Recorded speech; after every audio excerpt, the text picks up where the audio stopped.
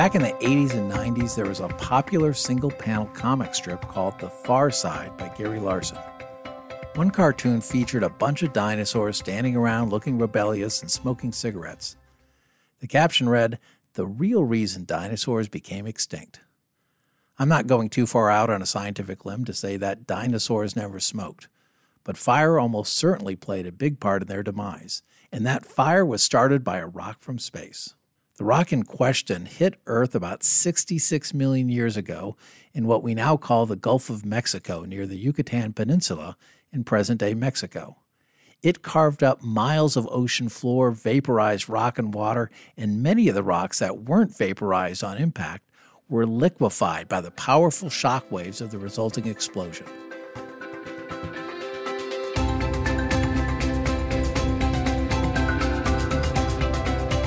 I'm Mark Riepe, and this is Financial Decoder, an original podcast from Charles Schwab. It's a show about financial decisions and the cognitive and emotional biases that can cloud our judgment. If this event had only local consequences, we probably wouldn't be talking about it, but this explosion ignited everything within 900 miles.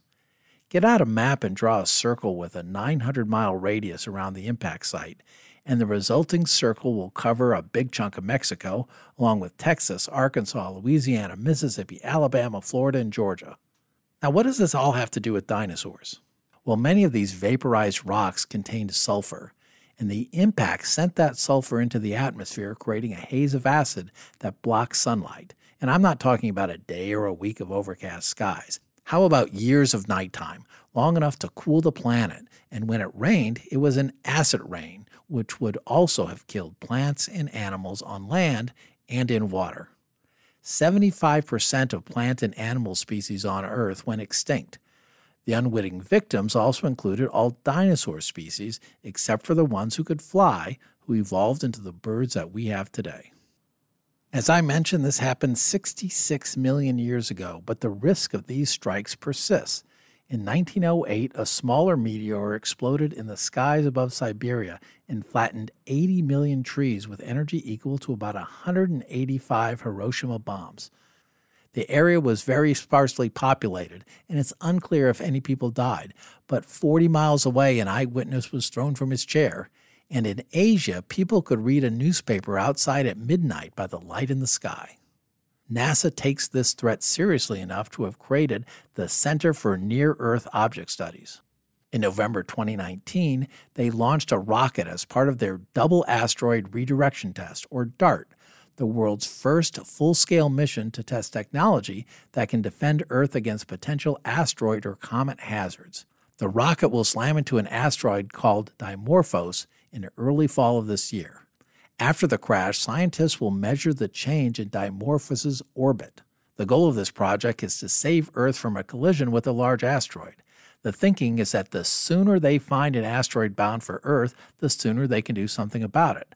The rocket comes into play because the farther from Earth they can intercept it, the smaller the nudge needed to alter its path so that it misses Earth.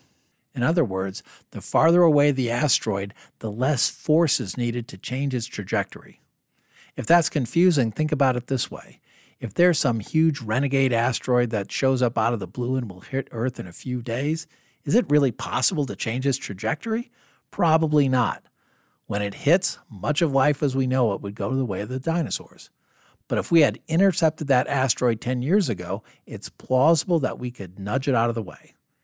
If you're wondering what any of this has to do with retirement planning, here's the connection. Say you believe that you need $1 million to retire comfortably, but there are 60 candles on your birthday cake and you haven't saved a dime. You've got a problem. Retirement is a big, fast asteroid speeding toward you, and the time to react is short. Let's face it, there aren't many legal activities that generate that kind of money in a short amount of time. Your golden years probably won't be as golden as you expected. Now, if that birthday cake has 25 candles on it, you're in a quite different situation. It's different because you have the time to make and implement a series of small, doable decisions that will get you to your goal. This is like the asteroid that's so far away it'll take years to reach Earth, but that's a blessing because you have time to build your strategy, implement it, and let it work its magic. I used $1 million in my example because it's a nice round number, and I don't mean to imply that you can't have a successful retirement without reaching that kind of number. My point is that whatever your number looks like, bigger or smaller, less effort will be required to reach that number if you start early. One of the reasons people don't plan is that procrastination and present bias get in our way. I talked about procrastination and present bias in episode 3 from season 10 for those who want to learn more. But the short story is that we fall victim to present bias, which causes us to avoid doing work now, even if it's just putting aside a small sum every month for retirement, because the future benefits seem so small compared to the cost of missing out on something that we could gain by spending that cash now. For younger investors or parents of younger investors, the good news is that there are retirement vehicles specifically designed to create incentives for you to save. I'm talking about individual retirement accounts, or IRAs. Some people call them IRAs. My guest Hayden Adams will offer some guidance on using IRAs to save for the retirement you want. Hayden is a director of tax and wealth management at the Schwab Center for Financial Research. He's also a certified financial planner and certified public accountant, and he provides analysis and insights on topics like income tax planning, tax-efficient investing, asset allocation, and retirement withdrawal strategies.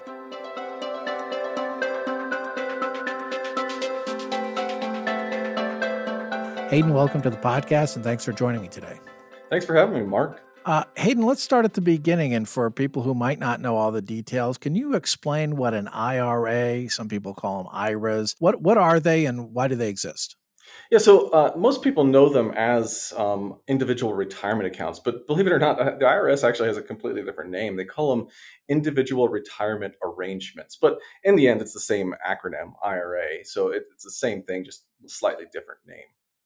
The whole idea behind IRAs was basically Congress was trying to encourage people to save for retirement.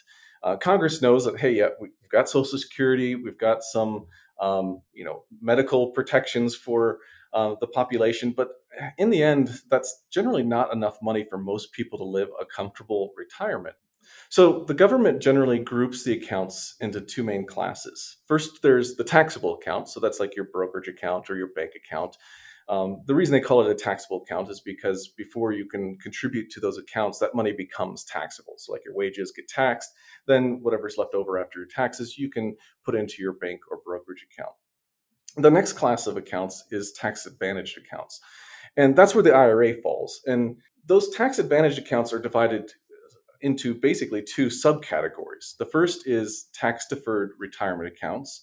And that's like your traditional IRA. So what happens is in general, you're given a deduction when you make your contribution, so that reduces your tax bill.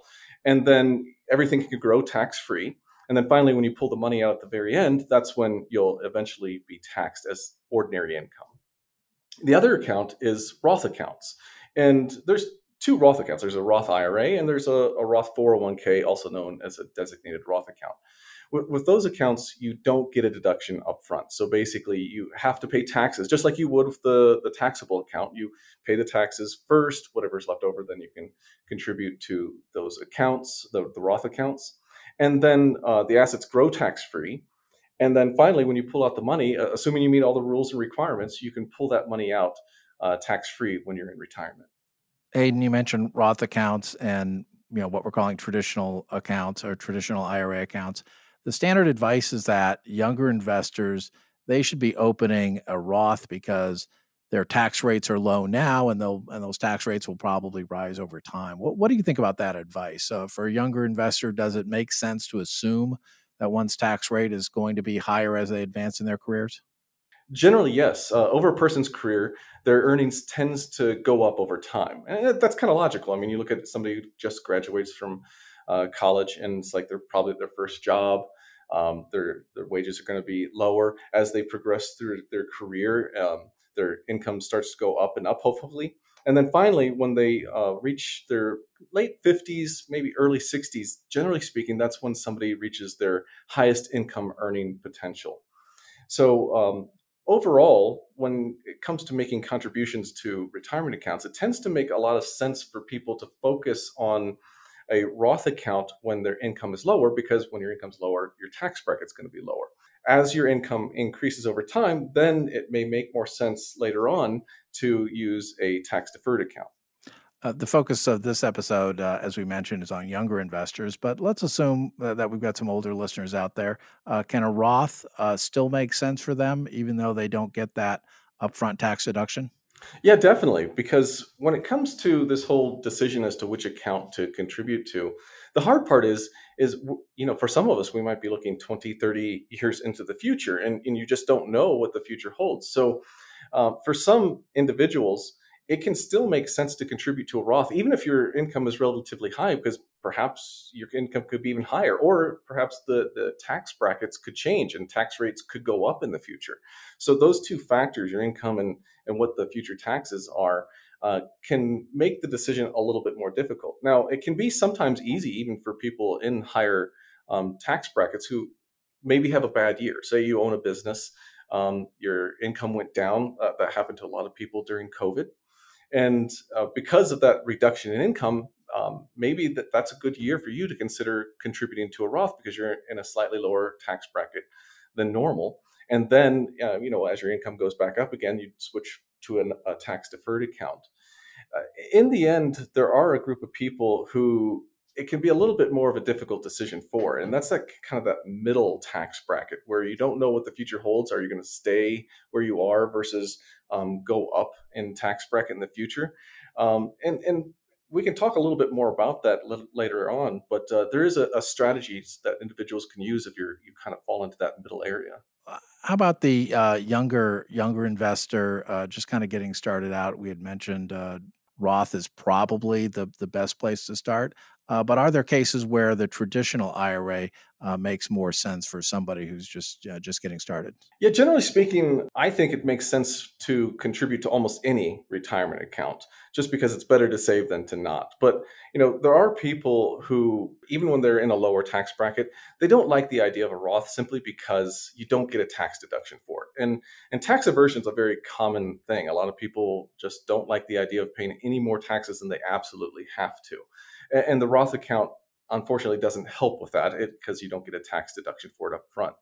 So, for those individuals who are very concerned about maximizing their tax deductions, contributing to a traditional IRA where you do get a tax deduction if you meet the requirements can make a lot of sense because, in the end, what really matters is to save as much as you can as soon as you can. Yeah, good advice. I think your point about getting that upfront deduction, I think that's really appealing. Let's get into some more of the nuts and bolts here. How much can someone contribute to an IRA in any given tax year? So, unfortunately, the traditional IRA has one of the lowest contribution limits of all the tax advantaged accounts. That limit for the traditional IRA is also the same limit for a Roth account. You can contribute up to $6,000. And if you're over age 50, you can contribute an additional 1,000. Now, when it comes to the traditional IRA, just because you can contribute to it doesn't necessarily mean you're going to get a deduction for it. So you have to meet several requirements before you can actually receive a deduction for your contributions to a traditional IRA. Now, with a Roth, there is no deduction, so that it has a whole set of different rules and income limits. But we'll focus right now on the traditional IRA rules. So, first of all, if you are not a part of an employer sponsored plan, so like a 401k, TSP plan, something like that, there is no limit on whether or not you get a deduction for your contributions to an IRA.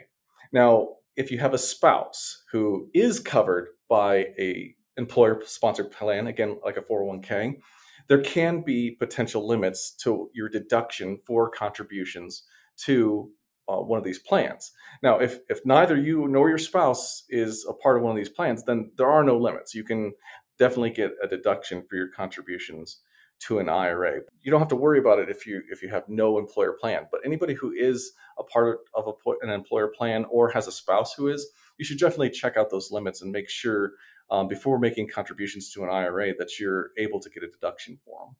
And given that the contribution limits, as you were just describing, 6,000 a year, even with the extra thousand if you're over 50, that's still a pretty low amount, as you mentioned.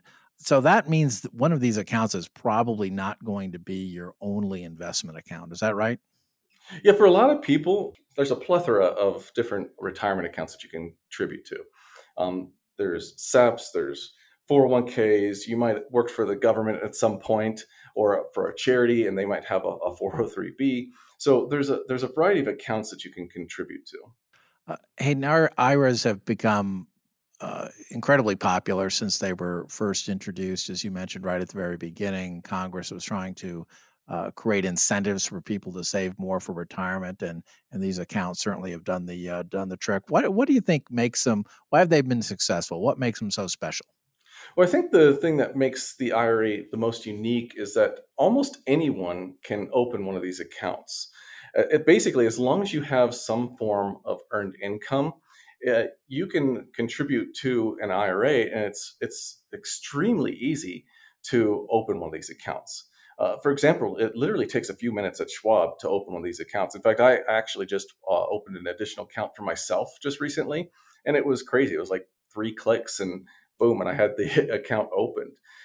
The other nice thing about them is they're cheap, if not free. So, for example, at Schwab, it was free to open it, and there's no administration fees either.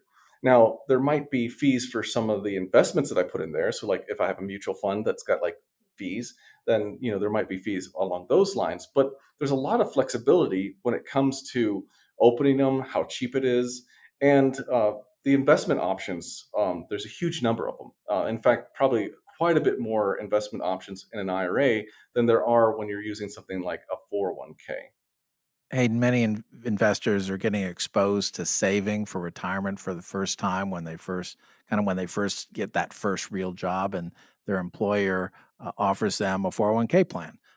Is it going to be better ultimately to save for retirement in a 401k or an IRA? So in general, that I'd say the best option is the one that you can get the most money into. Um, 401k basically wins in this respect because, as we said before, 6,000 is the limit for an IRA, but the normal limit for a 401k this year is 20,500. And if you're over age 50, you can contribute another 6,500 in catch-up contributions. So that's $27,000 in total if you're over age 50. So just right there, the 401k wins simply for amount you can contribute. Now, in addition, since a 401k is generally offered by an employer, a lot of employers offer matching contributions, which is basically free money. So they'll have rules that say, like, the first, 5% that you contribute will match dollar for dollar or something like that. And it's basically free money that you can get on top of that 20,500 or that 27,000 if you're over 50. Of course, not everybody works for somebody who offers a 401k. And that's where an IRA steps in to give options to everybody to have a retirement plan, not just those who work for an employer that offers something like that. We already talked about the Roth version of the individual retirement account, but what are some of the other types and flavors of these accounts that are out there, and what sorts of people are eligible to open these kinds of accounts? So over the years, Congress has created numerous types of IRAs and different types of retirement accounts, just again, trying to encourage people to save. Yeah. Now, we've talked about the traditional IRA and gone over kind of the basics of it. The Roth is basically the exact opposite of the traditional IRA. Now, they also have simple IRAs. It's a good acronym because it's pretty simple to set up for like a small employer. And it has a slightly bigger contribution limit than a traditional IRA and Roth. So you can contribute in 2022 up to $14,000. And if you're over age 50, you can contribute an additional $3,000. So that gives you a total of up to $17,000 if you're over age 50. Another one is a SEP IRA. Now, this one's very interesting, especially for those who are self-employed. It's really interesting if you're self-employed and maybe you're the only employee or you have very few employees, because this one has an incredibly high contribution limit. Basically, you can contribute up to $61,000 in 2022, depending on your income level. There are other limitations. So like if you're like self-employed, you can't contribute more than 20% of your income up to $61,000. So that's a great option to defer as much as possible into one of these accounts. And now, is that available to everyone? No, it's not going to be available to a lot of people who aren't self-employed or don't own a business or something like that. But I mean, there's a huge number of options out there, and I encourage everybody to seek out not just the traditional IRA because it's the one most people know about, but to talk to a financial planner and figure out what account type is the best for them. Because there's even something like a solo 401k where you can make some pretty hefty contributions to it, and it's pretty affordable to set up.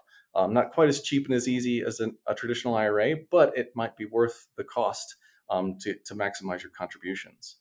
Let's assume that you've opened a traditional IRA and life changes, your situation changes, and you decide that a Roth is better for you. Can you convert from one to the other? And what's involved with what's the decision process that would make that a good idea? Oh, you can definitely convert from a traditional IRA to a Roth. But there are a few questions that you need to answer first. And the simplest one is do you even have an account that's eligible to be converted to a Roth account? Because not all accounts are rollover eligible. And you'll need to check with your plan to see if your account can be rolled over. The second question you need to ask yourself is, where is my tax bracket today compared to what I think my tax bracket is going to be in the future? It's that same question we were asking before as to whether or not should I contribute to a Roth versus a tax deferred account. So if you think you're going to be in a higher tax bracket in the future, then it can make a lot of sense to do a Roth conversion. The third question you have to ask yourself is, how are you going to pay the taxes on this Roth conversion? Because when you do this conversion from one account type to the other, taxes end up being due. Generally speaking, you don't want to pay the taxes from the account that you're converting. You want to pay the taxes from some other account, like from cash in your bank account or from your brokerage account, so that you can maximize how much money goes into the Roth. And then finally, when do you need this money is the last question you need to ask yourself, because you want to leave that money in the Roth account as long as possible.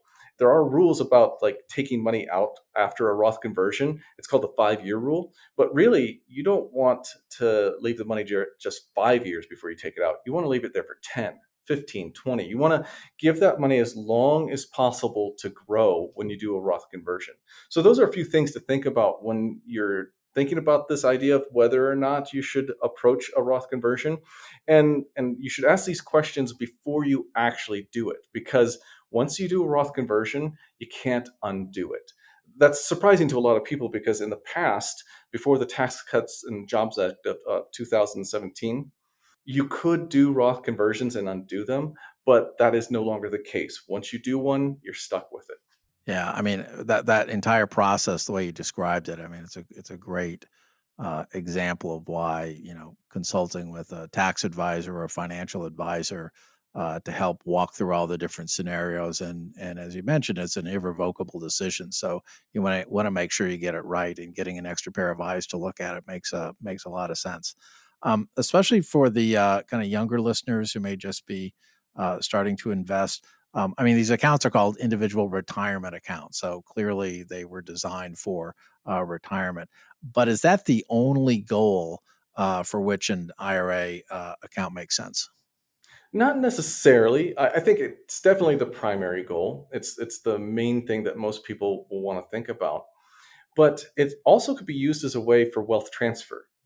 And what I mean by that is like, so say you have children or grandchildren or heirs that you want to pass your wealth on to. An IRA can be a very useful tool to transfer a large amount of wealth.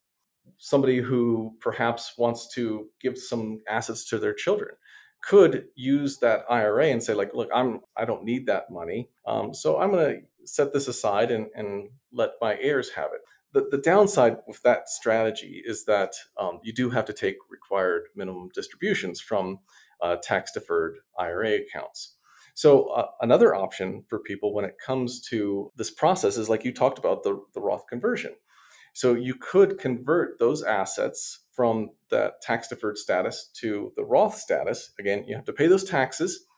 Say you're in your 70s and you think you're going to live into your 90s, and it's like, so that's 20 years right there. You did a Roth conversion. You could pass that Roth account on to your heirs, and they could basically get tax-free assets. Now, depending on who the individual is who inherits those assets, they will have to distribute them over, generally speaking, it's a 10-year period if it's like your children or something like that. Now, the other thing you can do is you can use those funds for like a first time home purchase or adoption or medical expenses. Now, I generally don't recommend that people use that as their first source for paying for like a home purchase or something like that, or any of those like adoptions expenses. Because if you've got the cash in your bank account, that's usually the better money to go after. Because once you pull the money out of those retirement accounts, you generally can't put it back in. Hayden, earlier we talked about what do you do if you're eligible for both a traditional IRA and a 401k plan, for example. You might potentially have multiple accounts. There are also, as you mentioned, multiple types of IRAs. Let's say someone is eligible for multiple types of IRAs. How does that person decide which one is right? Yeah, that can actually be a pretty complex decision. And in fact, people underestimate how important that decision is as to which accounts to contribute to. We already talked about like how you want to contribute as much as you possibly can. So like sometimes the decision can be pretty clear between like say a traditional IRA and a 401k. You may want to go after the 401k specifically because you can contribute more to it. But where it gets a little bit more difficult is the decision between should I contribute to a tax deferred account or should I contribute to that Roth account? And we were talking about how the younger people generally it can be a somewhat simple decision for them because they're probably at their lowest earning potential of their entire career. And hopefully they're going to see their wages keep going up and up and up and up until they reach right before retirement where they're going to be at their peak earning potential.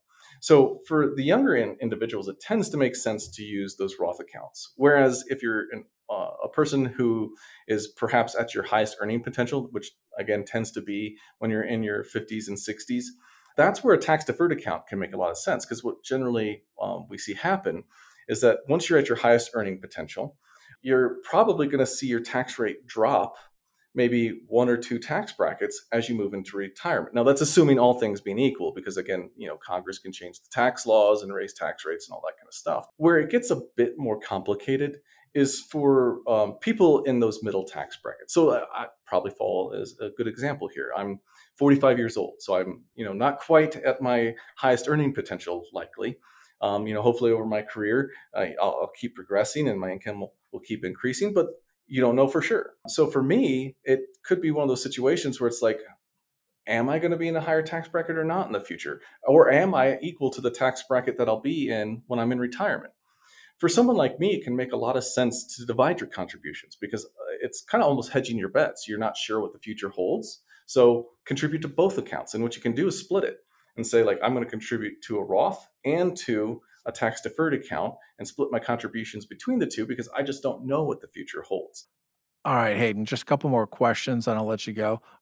We mentioned a couple times at least that, really these are meant to be really broad universal accounts that almost everyone is eligible for. Are there any conditions, though, under which someone would not be eligible to open an IRA account? So the first and most important rule is that you have to have earned income. But again, for every rule, there's an exception to the rule when it comes to the IRS. And so, like, say you have a spouse who doesn't have earned income because they're not working. Well, your spouse can even open up a traditional IRA and make contributions. Basically, they're going to contribute your earnings to the retirement account. So again, that's the big flexibility in traditional IRAs, which makes them so popular. And believe it or not, even kids can contribute to an IRA. So like if you have a young child who's got a part-time job or something like that, even they can open a retirement account. Again, it teaches them to save at a very young age. And general rule is save as much as you can as soon as you can. That gives them even more time to save if you create a situation where like your child can open an IRA account. And in fact, there's even strategies where you can look at their earned income and you might have them contribute their earned income to the account. Kind of teaches them how to save, and then you could like give them some money as a gift and say, here, use this money to live on, but put that earnings into the retirement account. So that's a strategy that some people use in order to encourage savings at a younger age. All right, Hayden. Last question. We've talked about you got to open these accounts. You got to put cash into the accounts. Pick the account type. Um, but at that point, you've got to make the decision to decide how to invest that. You don't want to just leave that money in the entirety of that portfolio in cash. Given that for most people, these are long term investments. We could talk all day about different investment decisions there. But my question to you is: are there any restrictions on what sort of investments that someone can hold in their individual retirement account? Oh, there definitely are. And there's some pretty hefty consequences to breaking these rules. When it comes to prohibited investments, for example, you can't have life insurance. You can't have like items like antiques or any kind of collectibles, like Beanie Babies, something like that in your retirement account. You also can't have personal real estate, so you can't go out there and buy a house that you're using as like a vacation home or something like that. Even if you're renting it part of the time, you can't use it. So there are opportunities for having real estate in an IRA, but you have to be really, really careful about that. It cannot in any way, shape, or form be personal, because if you do anything when it comes to prohibited transactions, you could potentially negate the entire retirement account. And what I mean by that is the IRS would say, like, hey, on the first day of the year, because you used a prohibited investment, that entire amount is distributed. And in fact, it can be the entire account can be distributed, and you lose your status as having a tax deferred retirement account, and you have to recognize all the income in that year. And that's not just for specific investments, it's also for specific types of transactions. You can borrow from certain retirement accounts like a 401k, but you can't do that with an IRA. You also can't sell property to your IRA. And again, like anything that's with any kind of personal use items, that could basically wipe out your IRA account and force a 100% distribution. Hayden is a director of tax and wealth management at the Schwab Center for Financial Research. Hayden, thanks for being here. Well, thanks for having me, Mark.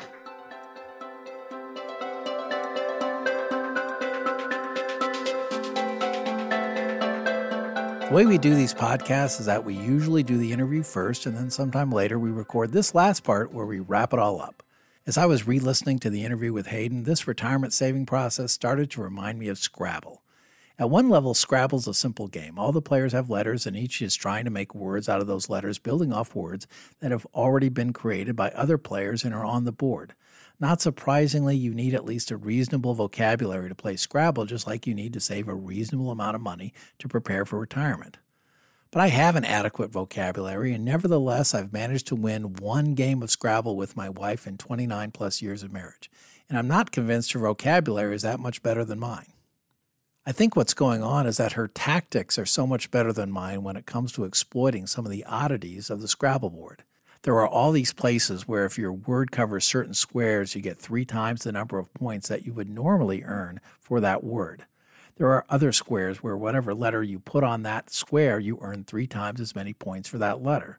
For example, using a Q earns you a lot of points. Use a Q on a triple letter square, and you earn huge bonus points. She's so much better at taking advantage of these opportunities, and it really makes a difference. The same thinking applies to retirement savings, tax planning, and selecting accounts. Saving money and investing prudently is a big part of successful retirement planning, just like knowing a lot of words helps a lot when playing Scrabble. But you shouldn't neglect the details that Hayden covered when you're investing. To invest tax efficiently requires an understanding of different account types and the way different asset sales or distributions are taxed within a taxable brokerage account. But if gaining that understanding sounds like a lot of work and might be contributing to your procrastination with getting started saving for retirement, well, you're in luck because IRAs exist.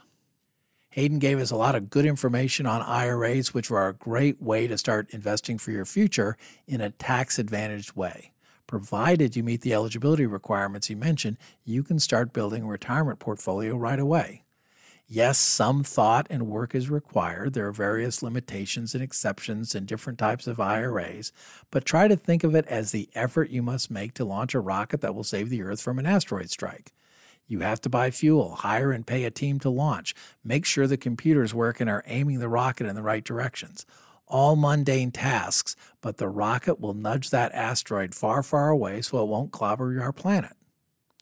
Do the boring small stuff now and you'll stand a better chance of reaping the rewards when you retire. For more information on how to get started with an IRA, visit schwab.com/IRA.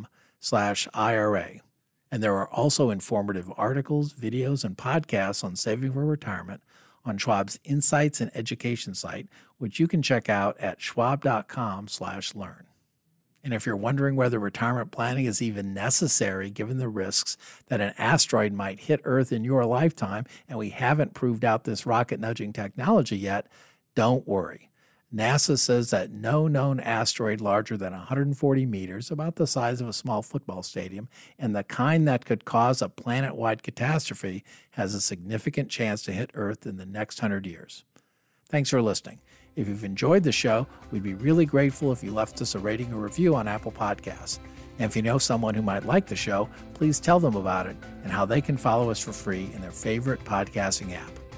On the next episode, we'll talk with a Schwab branch manager about what to do if you already have an IRA and you're ready to turn your retirement savings into retirement income.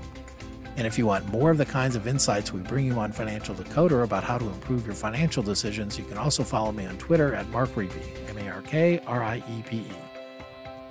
For important disclosures, see the show notes and schwab.com/financial decoder.